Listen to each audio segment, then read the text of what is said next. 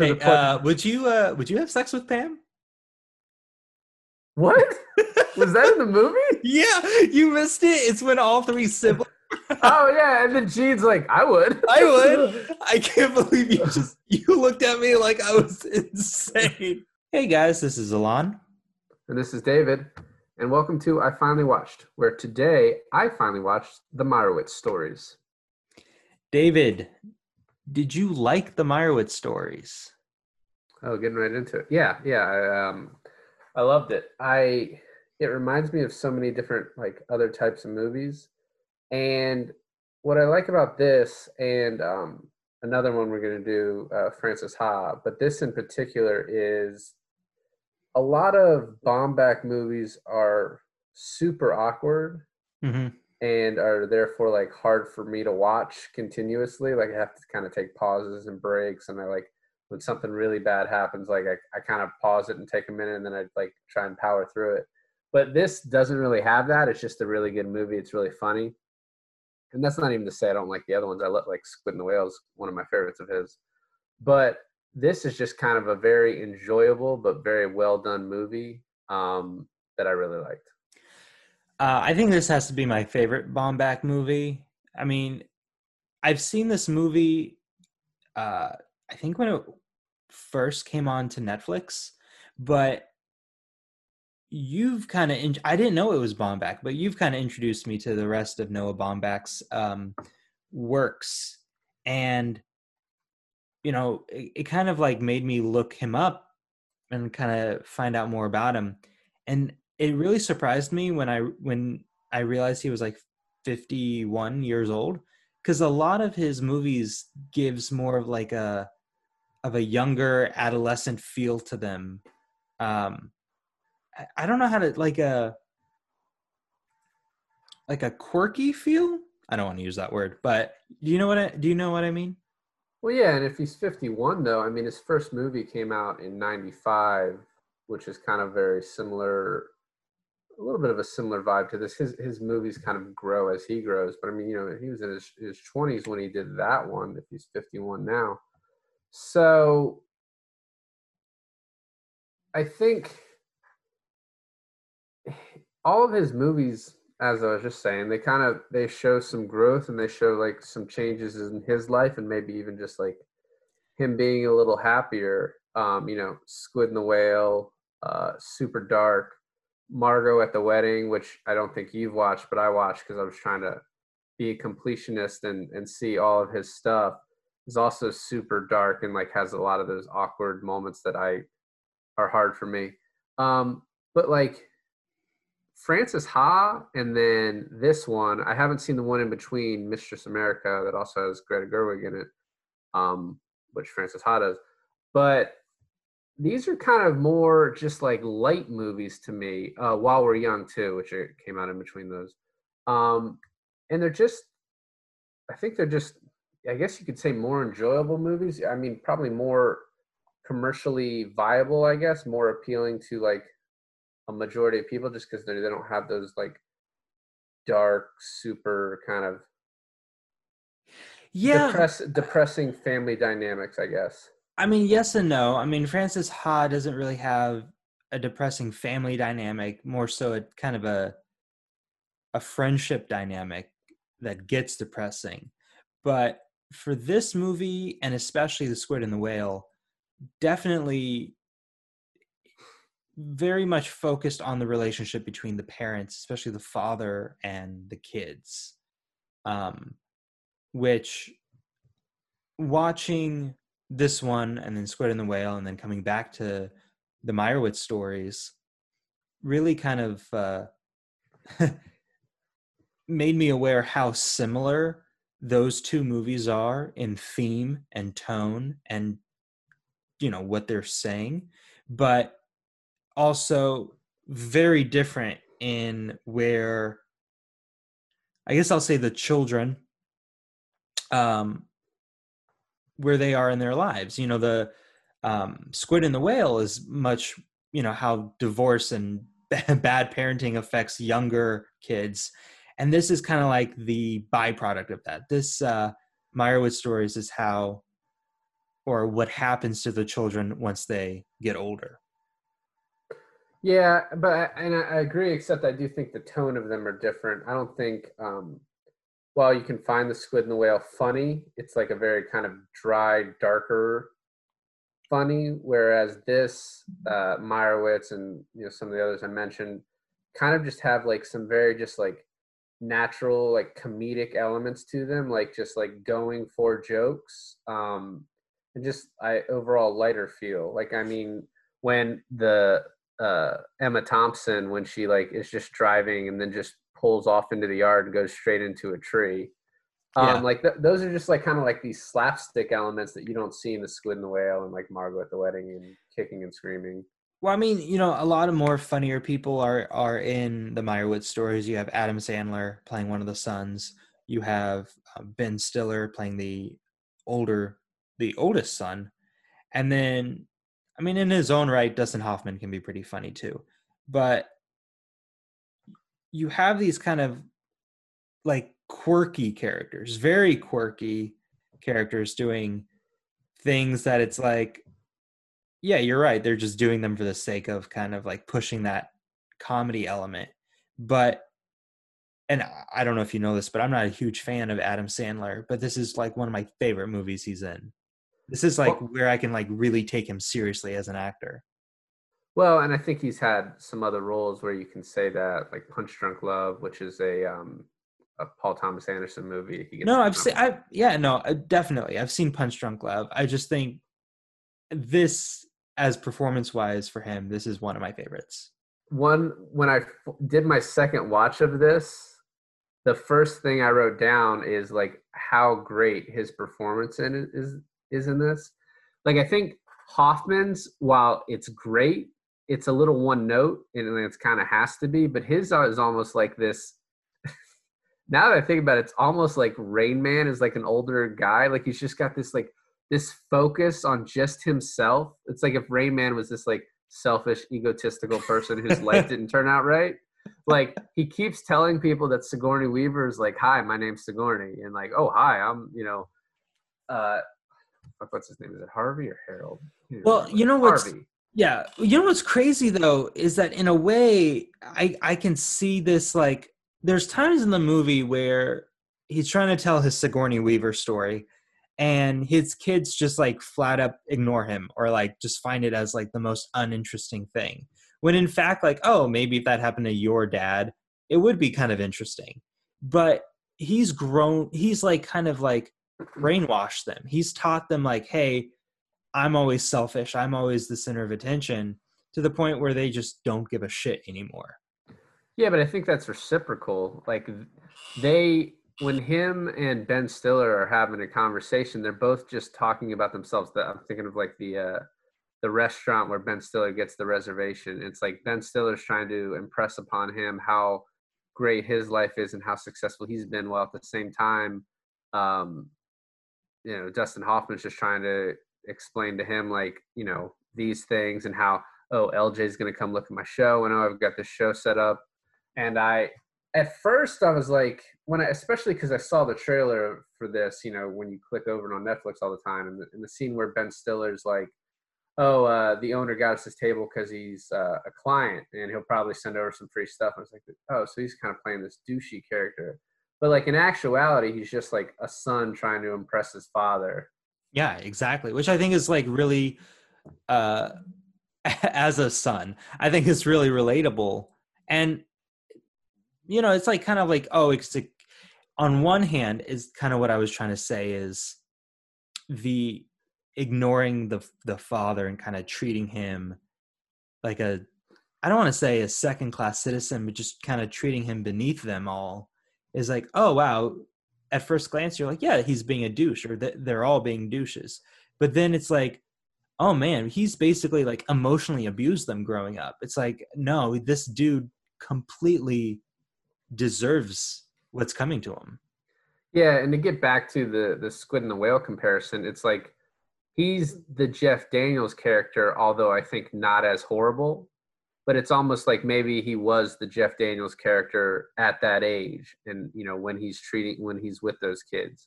But now he's more of just like this, you can't call him lovable because these kids had to live with him. But from the outside, it's like he's just this kind of old guy who didn't get his fame, but is like just kind of repeats himself over and over and wants to talk to you about the Mets and wants to talk to you about the war stories of the good old days.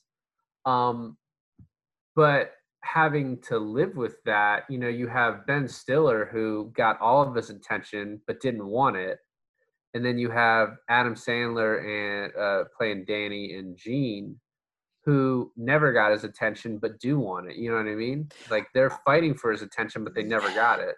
Yeah, yes and no, because I feel like it's kind of deeper psychologically than that. Is that Matthew, Ben Stiller's character, didn't necessarily not want all the attention, but the same pressures as like being the favorite son or being, you know, the favorite child, it comes with these pressures that's like overwhelming. Or and on top of the narcissistic, you know, behaviors that Dustin Hoffman's character has, you can tell that the pressures of growing up in that household kind of got to him. One of my favorite parts in the movie is when you're first introduced to Matthew, Ben Stiller's character, and he's talking to one of his clients played by Adam Driver, which I feel like is in every Baumbach movie I've seen. A lot of them. Yeah, and he's not a main character in this. He's just, you know, a friend or a client. But Ben Stiller is so confident that he now knows how to treat his dad. He now feels like he can dodge all the punches and he can take all the hits. You know, he knows how to handle him. And then one thing after another, and by the end of the day, he can't. And it's like he's a little kid trying to prove himself again. And it's kind of funny how an adult is acting like a child afraid of a spanking almost. Yeah, but I think the whole point of the movie too, and I wasn't trying to oversimplify it though, is, you know, in the beginning, uh, Ben Stiller is talking about how that attention is sort of overwhelming, and he's trying to live up to that, and he wants his dad to see that he's better than him. You know, that argument that they have. But by the end of it, he's like wanting to spend more time with his dad and like being with him when he's sick. Whereas with Danny, he's being with his dad all the time. He wants to stay with him once he's going through the separation. And then his kind of character development in the end is finally realizing like, this guy's been an asshole to me like my entire life. Like I can't wait on him hand and foot. And, you know, the final straw of like, oh, I'm going to have a lunch with LJ. So you got to find something else to do. Like you can't be around. Cause Danny just wants that recognition and wants that love that Matthew really got. Yeah, no, exactly. And you're talking about it at the end where he like throws down the cookies and he's like, I'm going to LA. Yeah. And that's, I didn't really get to finish the point, but like Sandler in this, like his performance is so subtle, but like just so great. And he's like, you know him from like all these comedies that we saw as kids and like teenagers. And it's just like a completely different person in this. It's like, obviously he's been in a bunch of stuff now, Uncut Gems, where people know that he can act. But like to see it in this, to have like such a subtle character and just to be so completely different and to just play like, I didn't really like the whole time. I wasn't like, that's Adam Sandler. Like that was Danny. And the only times though is like when Adam Sandler screams, it's Adam Sandler again. Right. Yeah. It's just like, cause you've seen it so many times. One thing I really loved about his character is how he acted towards his daughter character. And, you could tell that he is like, he wants to be her best friend. He wants to give her the attention that he never got as a kid. And it's kind of sweet how careful he is with her he wants to make sure that she doesn't grow up resenting him in the same way that he resents his own father. And in turn, that kind of like fragility with his relationship with his daughter is really shown when she ends up texting her uncle, Matthew, more than him. And he kind of blows up and he's like, our relationship is great until you come around. But it's just that kind of like insecurity he has with any relationship he has with any of his family members. Yeah, but it's also too like the running gag. And what I like is about this movie especially, I noticed, is that Baumbach has these running like lines through the movie and gags that seem meaningless but then sort of pay off. And the one where everyone keeps talking about how like, oh, I texted Matthew or I emailed Matthew, and he's like, you emailed Matthew? He responded to you? He's like, oh yeah, we text. And then just you come to find out that like the reason he's upset about that is because, you know, Ben Stiller wanted a relationship with him when they were younger, and he sort of blew it off, and now he regrets that, and he wants to be able to reach out to him, but he can't, you know, and he's kind of upset about this relationship that he lost. And then the development of that towards the end, I thought was really good. You know, they throw the montage in where all the kids are singing together, you know, Gene, Danny, and Matt. But I think that lack of relationship with Matthew was kind of like such a big thing for him, you know, growing up Yeah, or as an no. adult. Yeah, no, I completely agree. And you know, you have to go through the ups and downs and the twists and turns of you know, kind of mending that. I love their big fight in the end, or towards kind of the end middle, and they just duke it out. And it's not really like they hate each other or they're mad about a specific thing. It's kind of all this like unsaid stuff that's finally coming to a boil, you know, and it's just overflowing. And it's like, yeah, they're gonna duke it out and they're gonna fight and they're gonna be stupid about it. But in the end, it ended up being like a really good thing for their relationship.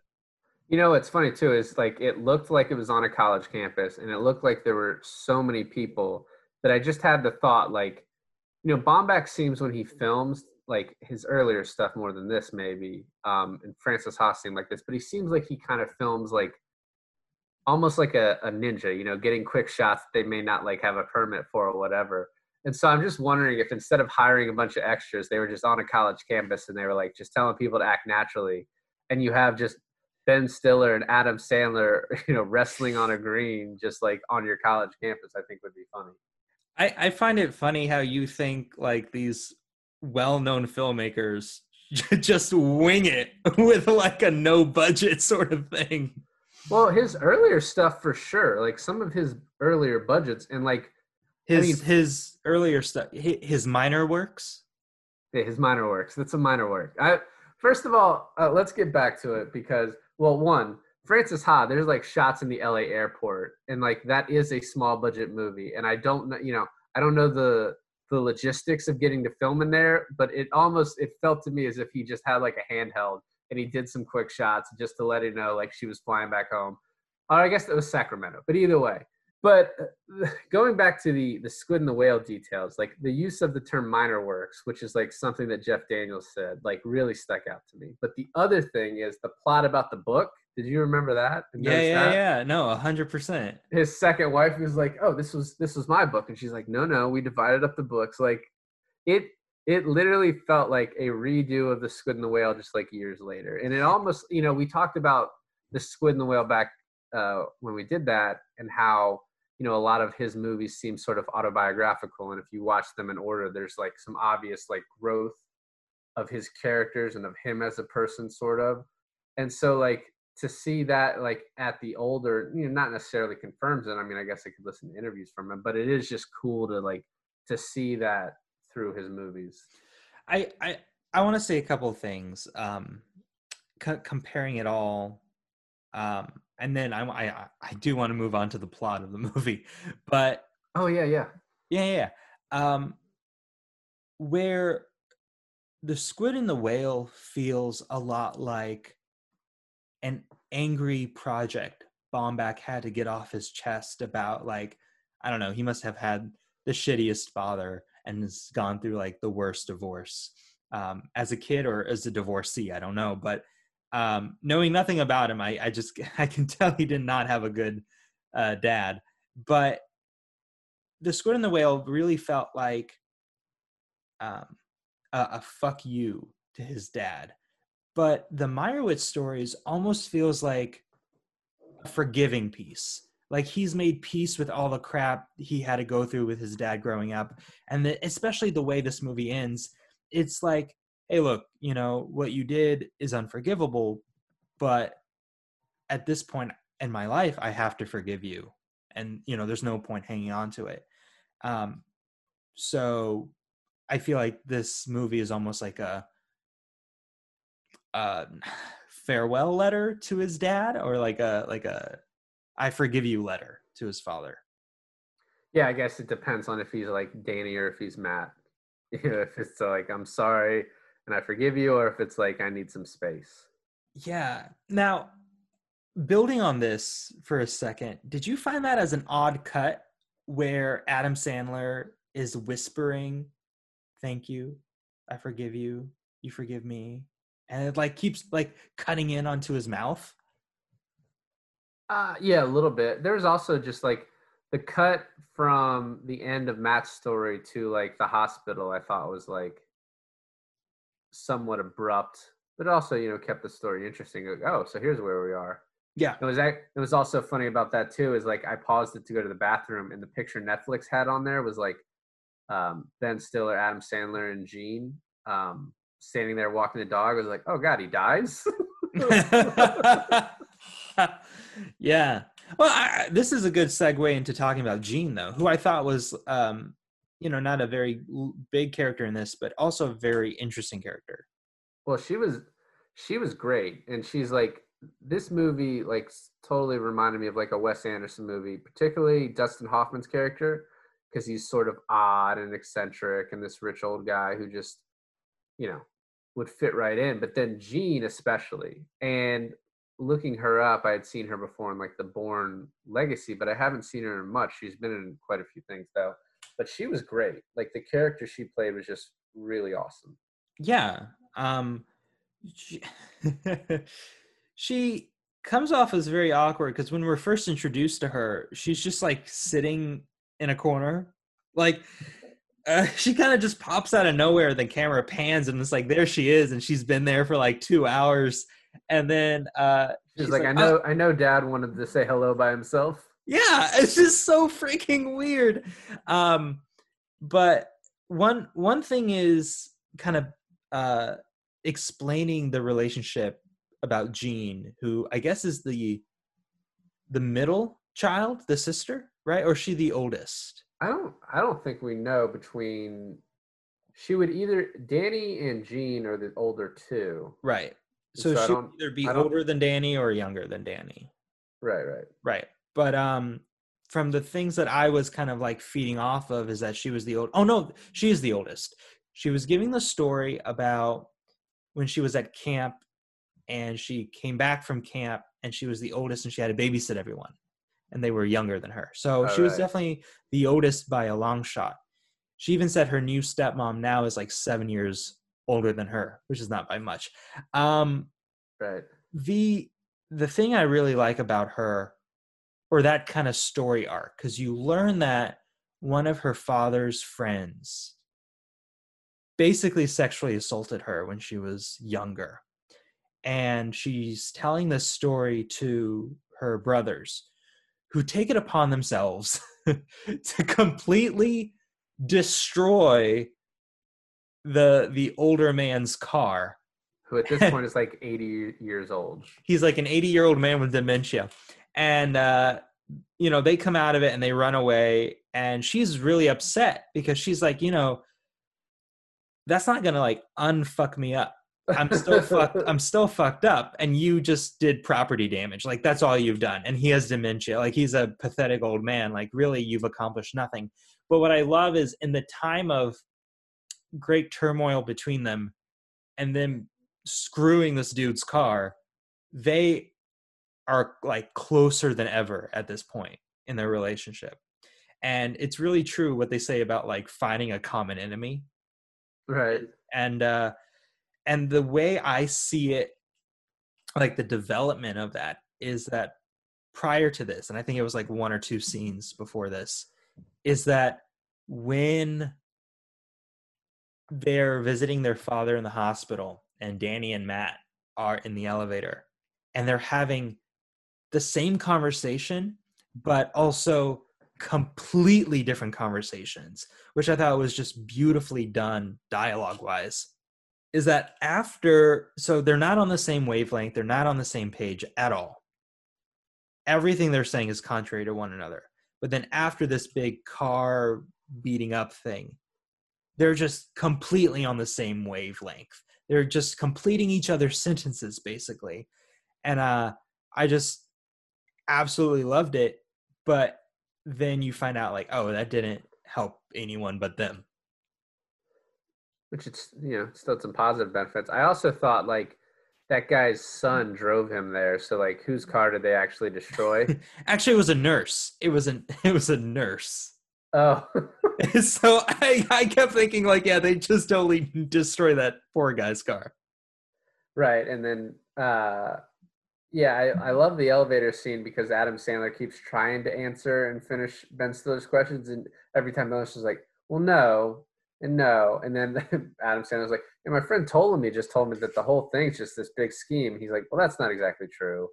That's not true." But it's really because back to what you were saying on how he really regrets not building this relationship with his younger brother over the years.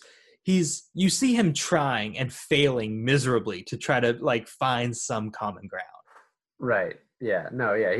He definitely wants to at this point. It's just like for most of the movie, it's too late. And then, but you have this like this thing that has to bring the family together because the father is presumably dying, and I think that's kind of just a natural thing that happens to families to become kind of closer and tighter, and during things like that.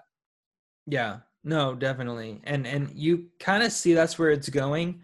What I like is that Noah Baumbach really kind of put things in there that shakes things up, keeps the plot really rolling. And one of the things is just kind of cutting in this whole separate story about uh, Danny's daughter and her new boyfriend, and like the weird films that they make and like overly sexually exploitive stuff that they do, and with the haircut, and then all of a sudden like Jean, her would be Danny's daughter's aunt, um is like really involved in her life right now, and it's like I don't know where it came from, but I really like that it happened. Right. No, yeah, just like this that's what I'm saying is like he puts so many details in the movies, and especially like from the start, that you don't know like what matters. You know what I mean? And so like you Yeah. kind of almost have to really pay attention. The other thing I noticed about like the details he put in was the face thing. Initially he's like, oh, Adam's like, what happened to your face? He's like, oh, the dog rushed after something and I hit the ground. And then he tells the joke about like, you should see the other dog. And then he brings it up to Matt. And this just seems like kind of like a minor running gag. And then it turns out to be like the reason he's in the hospital and like could be his death.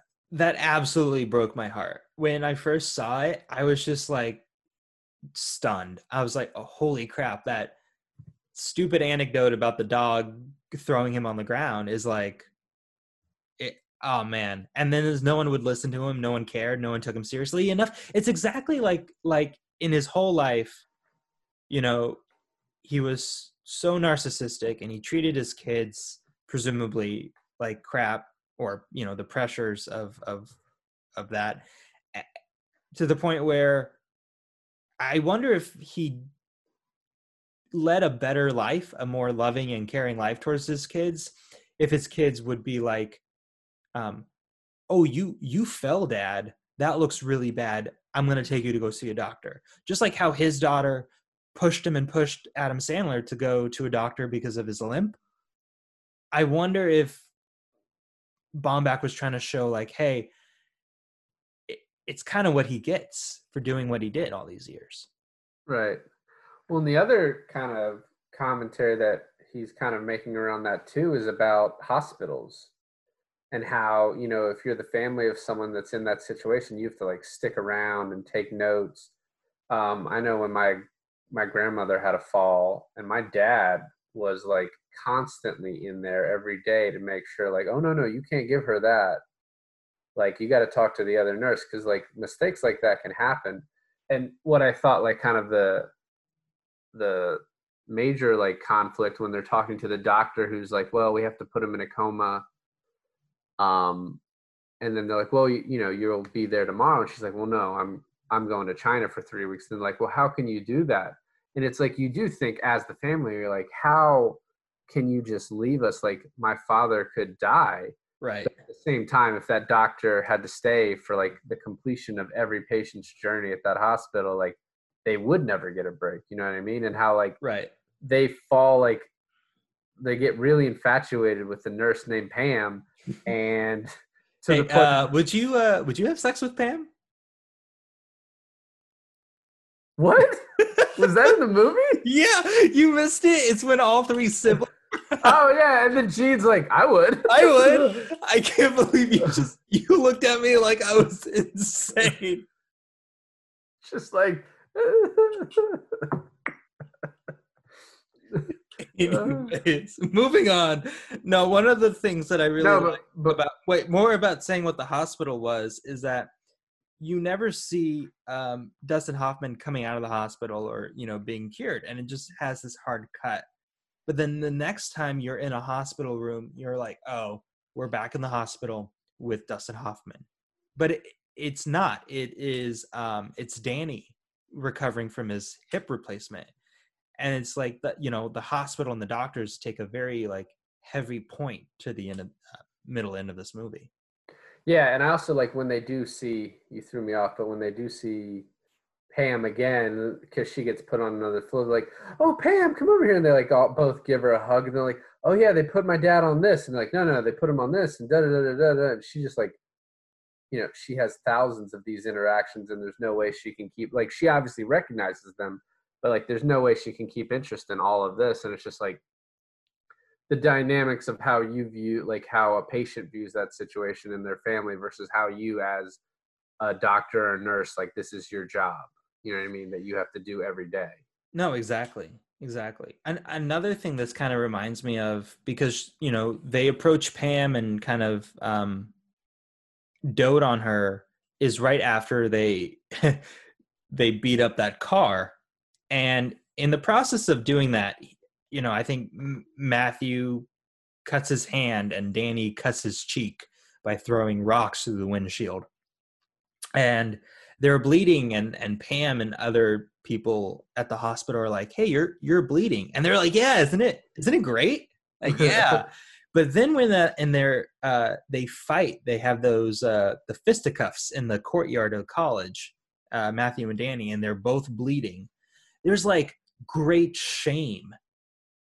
They're showing great shame in their wounds. And I thought that was a nice little, I don't know what you want to call it, a callback or bookends, but you know, the two same brothers are bleeding for much different reasons, and it's just their reaction to different situations, which I thought was like really telling.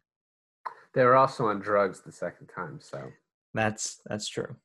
And the last thing that I really liked about the movie was Emma Thompson. You know, I don't think we talked about her character as much yet, but she has this ability in different movies to play like just completely different, unrecognizable characters. Mm-hmm. And in this, obviously, you can see it's her and you recognize her. But like, she was so great in this. Just as like this kind of like very subtly drunk woman who's like, you don't really know her intentions. Like, I came away from this not knowing how she actually feels about Dustin Hoffman. Right. But her job in this was great. Like, everyone in this was great. Yeah, Noah Baumbach really knows how to direct an ensemble of casts, and I think this is one of his stronger works. But no, seriously, it's honestly, I think it's my favorite. I've only seen maybe 4 or 5 of his things. I have yet to see Marriage Story, but this is honestly one of my favorite things that he's done, and I'm really glad I revisited it for this. And I definitely think, like, I don't know about you, but I could watch this ever so often. Yeah, I agree. as I was saying earlier, some of his kind of earlier movies are a little harder to rewatch over and over again because they're kind of a little dark, depressing. But this is this is a great movie. It's a little lighter. It's a lot funnier, intentionally funny. Scenes where Adam Sandler's like, "Oh, that's that pool stick that I saved up months to get you," and then Dustin Hoffman breaks it over the table a second later. So yeah, this is just great, and yeah, I'll put it on another time for sure. I mean, it's always going to be on Netflix. So Yeah. Yeah, Bomback has like a deal with Netflix or something.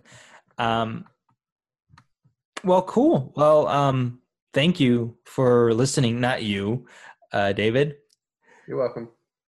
Thanks for listening to another episode of I Finally Watched. I'm Milan. And I'm David, and I finally watched the Meyerowitz stories.